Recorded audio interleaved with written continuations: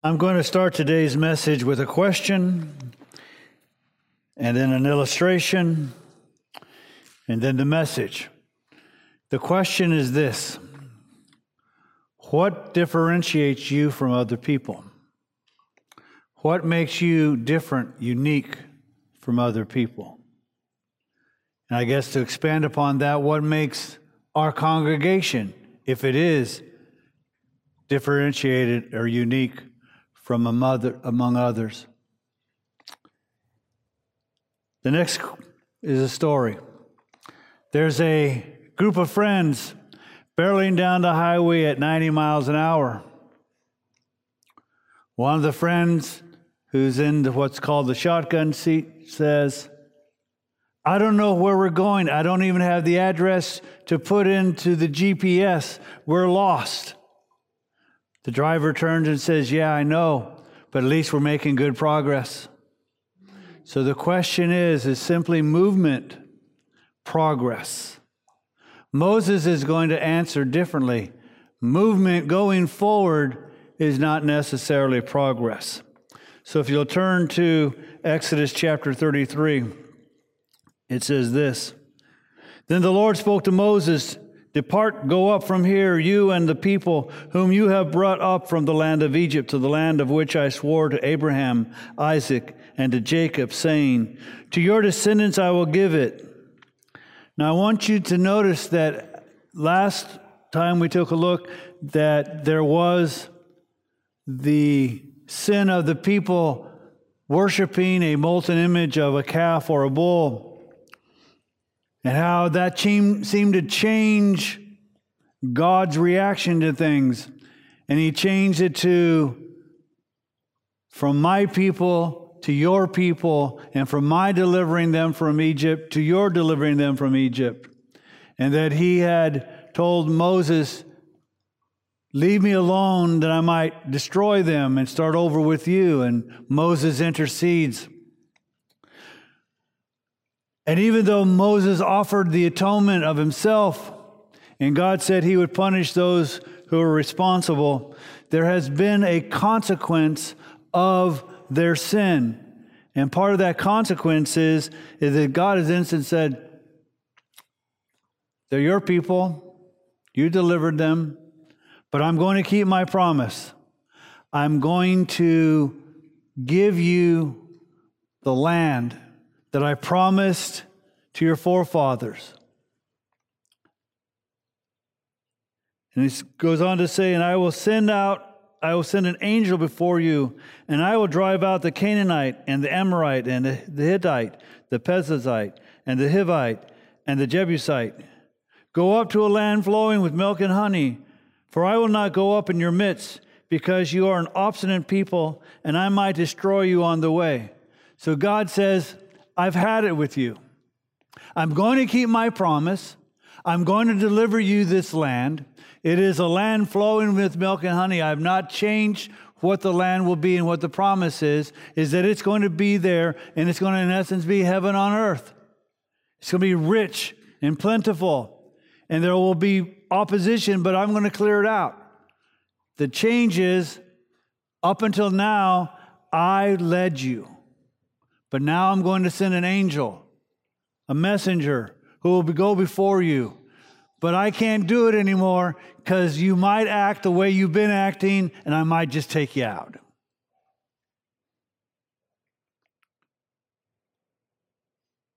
When the people heard this sad word, I might add devastating word, when they heard this sad word, they went into mourning, and none of them put on his ornaments.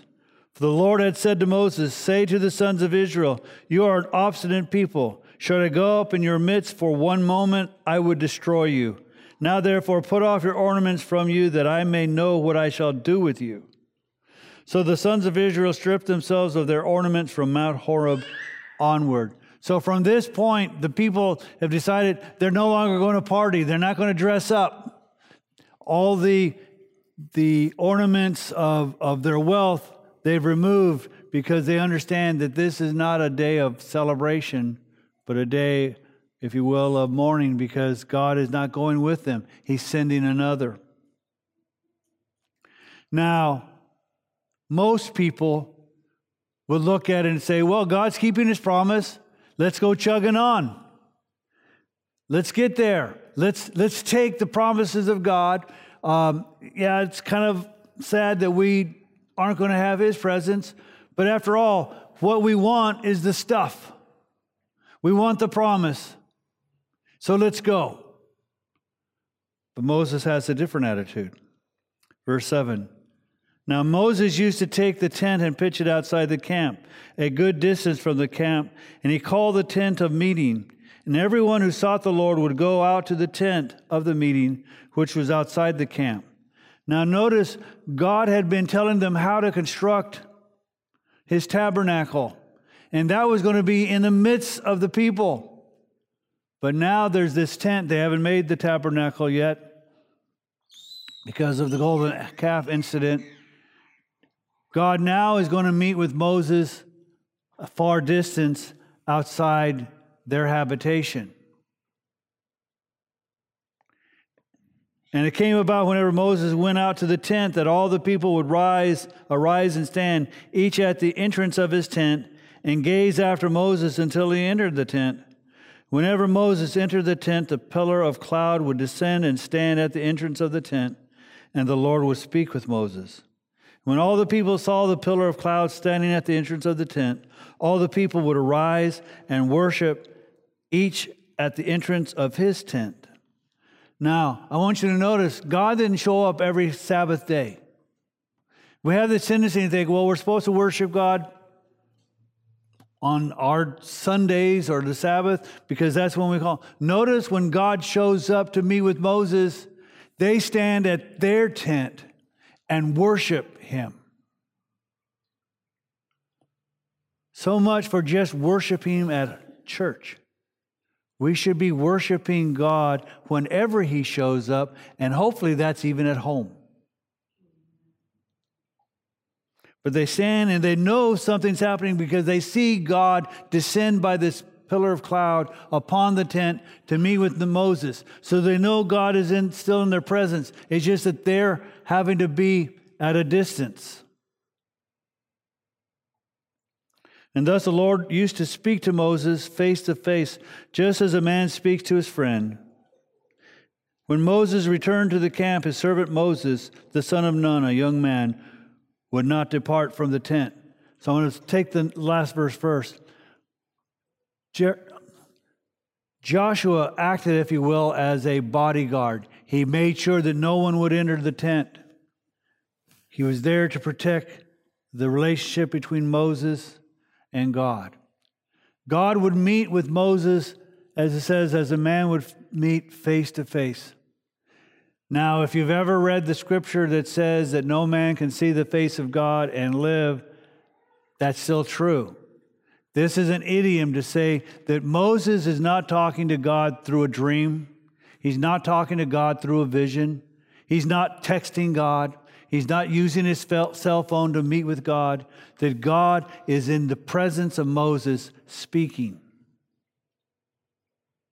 There is just as friends used to, I know now, especially younger people will sit at the same table with their family and then text to each other.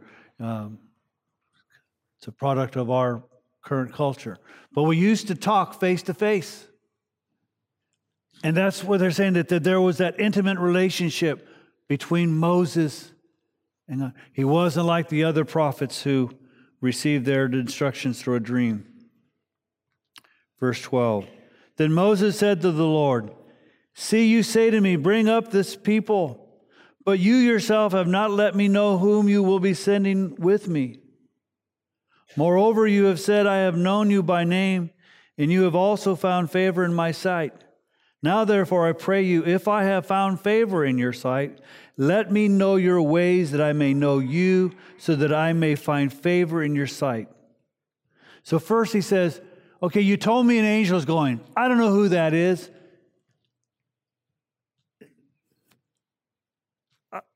That's not good enough. I want to know you. If you've told me I found favor in your sight, and then let me know your ways. Now notice what Moses is asking. He's not asking, that God might show him his power. He's seen God's power. He's seen it by a bush that burned, that it wasn't consumed. He saw it by a staff being made into a snake and back into a staff. He saw the Nile turn to blood. He saw all these signs and wonders that he demonstrated to the Egyptians. He saw God part the Red Sea so that they might walk on dry land. He saw God provide manna. He saw God provide water. He didn't ask for God to show him his power. He's seen God's power. What he's wanting to know is, I want to know you, God. Not just what you do, but who you are. I want to know your ways. Consider, too, that this nation is your people. Moses saying, they're not mine. I don't want them. They're yours. But you've asked me to lead them, so I will lead them, but they're still your people.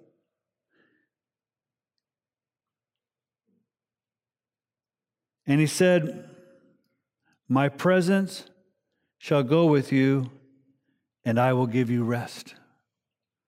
Moses gets what he's asking for. He says, God, it's not good enough that you send somebody else. I want to know your ways. I want to be in your presence. And God responds by saying, not only will my presence go with you, I'm also going to give you rest. Then he said to him, if your presence does not go with us, do not lead us up from here. Now I want you to realize what Moses is saying.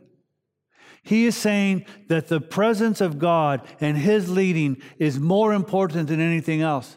Because I want you to think where they are. God promised them to take them to the promised land, a land flowing with milk and honey. Well, where are they now? In a desert. Moses is saying, I'd rather be stuck in the desert than to have your promises fulfilled if you're not there when we get there. It's not good enough for you to simply make promises and fulfill them and I not know who you are. I need your presence. To me, this shows a very spiritually mature person. Also often in our prayer lives, it is, God, show me your power. God, do this. God, do that. God, I need help. And those are wonderful. We need to pray for those things because there are times when we need his power. But we all too often limit our prayer life to show me your power rather than show me who you are. I would rather have you than your promise. I would rather be in your presence than to be where you told me I'm going.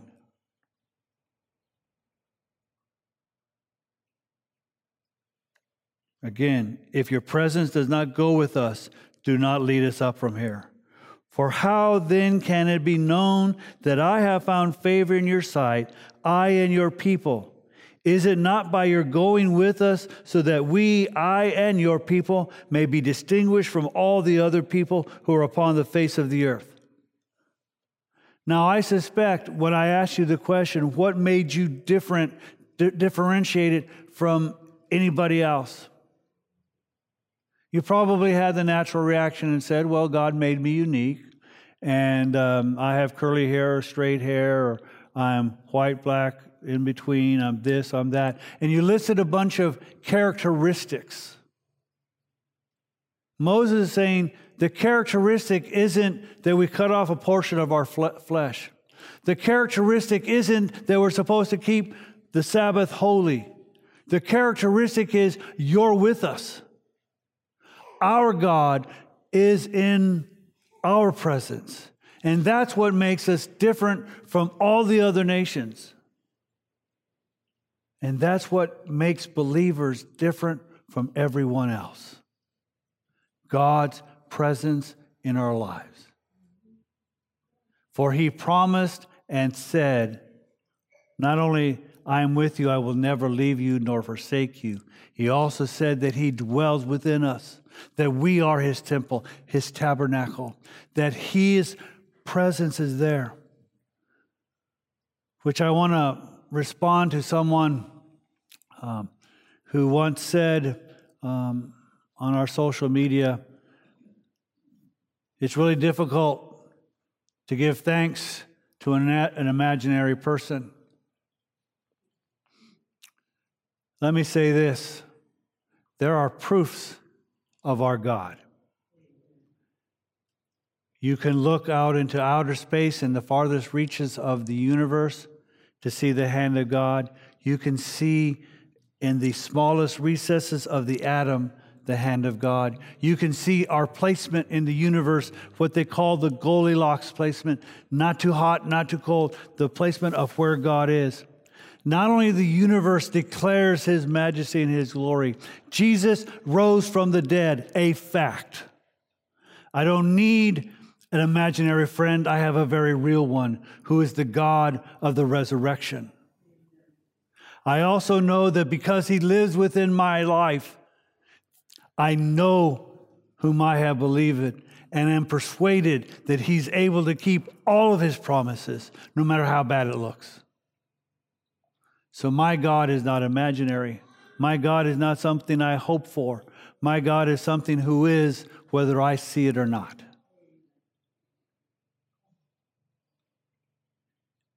So our church and our people should be distinguished from any other place because we want the presence of God. It's not good enough we fill an auditorium. It's not good enough that we have building programs. It's not good enough that we have various types of ministries. What's only good enough is that we are distinguished by God being in our midst. And driving 90 miles down a highway, hoping to get somewhere, simply isn't good enough. It is better to sit in the desert with God than be on our way. The Lord said to Moses, verse 17, I will also do this thing of which you have spoken, for you have found favor in my sight, and I have known you by name. Then Moses said, I pray you, show me your glory. I want to go further, God. We're talking face to face, and you can tell me, but I want to see who you are. I want to see your glory. I want it to impact me. And he said, I myself will make all my goodness pass before you, and will proclaim the name of the Lord before you. And I will be gracious to whom I will be gracious, and I will show compassion on whom I will show compassion. God says, I'm going to show you who I am. And a part of who I am is my goodness, and it's going to pass before you. I'm going to reveal just how good our God is. We sing about the goodness of God. Moses is going to see it firsthand. Now, it's interesting in this passage, when God tells Moses, I will have compassion on whom I have compassion, and will have mercy on whom I have mercy. Paul picks this up in Romans. In Romans chapter 9, it says this.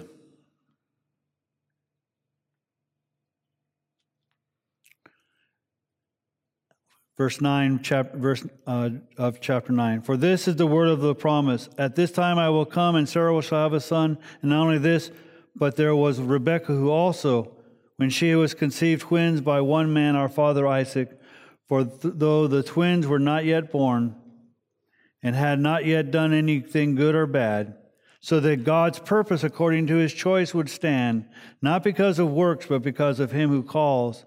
It was said to her, the older will serve the younger, just as it is written, Jacob I loved, but Esau I hated. What shall we say then? If there is no justice with God, is there? There is no injustice with God, is there? May it never be.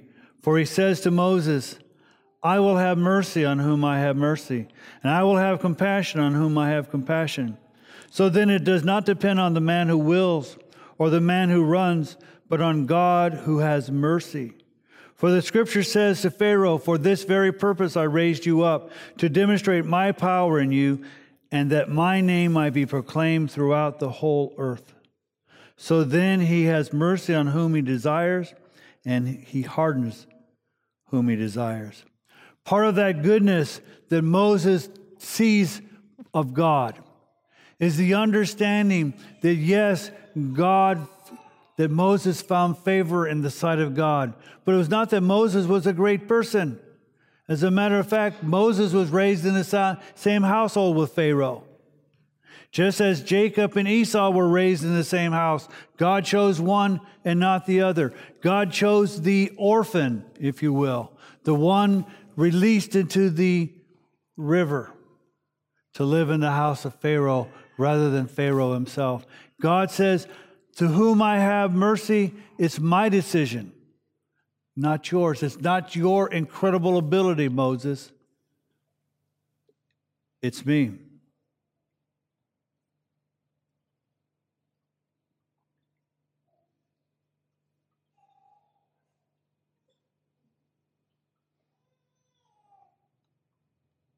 But, verse 20, he said, you cannot see my face, for no man can see me and live.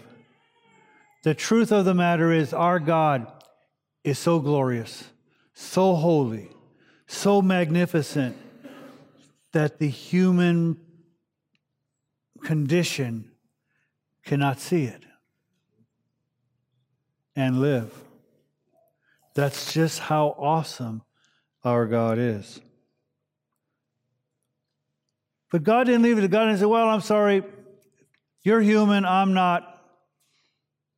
Maybe another time next day. He gives Moses another opportunity. He says this, then the Lord said, behold, there is a place by me, and you shall stand there on the rock. And it will come about that while my glory is passing by, that I will put you in the cleft of the rock and cover you with my hand until I have passed by. There's a hymn we just sang that talks about that. God says, I'm going to let you see the back part of my glory. You can't see it face to face, but you'll see the remnants of it. But I have to shield you from even that. So I'm going to place you in a cleft of a rock, like a little cave, and I'm going to place my hand there to protect you, so then that you might see.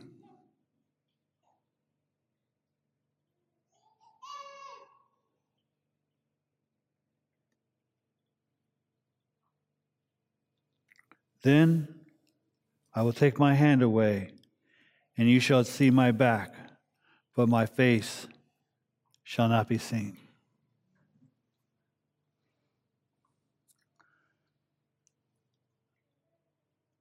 The fact that Moses was the lawgiver, and again I dispute that, he was the law translator. God gave the law, he simply gave it to the people. And even though he was revered for that throughout, even to this day, these are the things that make me in awe of Moses' maturity and how would inspire me to hope to be more like Moses. God, I want to be in your presence. If I'm not in your presence and you're not leading, then I don't want to go. Just leave me here. And then to say, God, I want to know you. Just as Paul prayed for us that we may know him and the power of his resurrection and the fellowship of his sufferings. That was Paul's prayer for us, and that ought to be our prayer for ourselves, that we might know him and that power of resurrection. And that even that is not good enough, that we might know more his ways. Yes, to see his goodness, and to see his holiness, and to see his wrath, and to see his mercy, and to see his compassion, and to see his power, and to see his wisdom, and all of that he is. But instead of just being limited to what a boyfriend we have in Jesus, but that to see that he is the Lamb of God who takes away the sins of the world, to see who he is, to know who he is, and to see His glory. Oh, how bankrupt our prayer life. God do this, God do that, God be here, God do that. And again, there's nothing wrong with that in and of itself. But if you and I are to be different, then we need to be praying, God, show me who you are. Show me not just your power. Show me you. Show me your glory.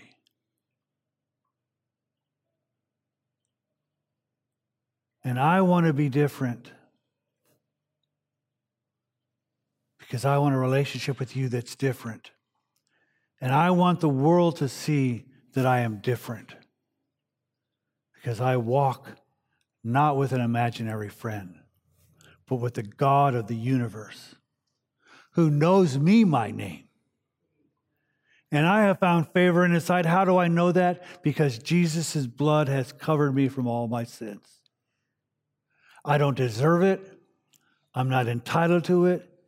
But God will demonstrate that he shows mercy upon whom he shows mercy. And he took someone like me to show me mercy, which means that he can show someone like you mercy and compassion. So,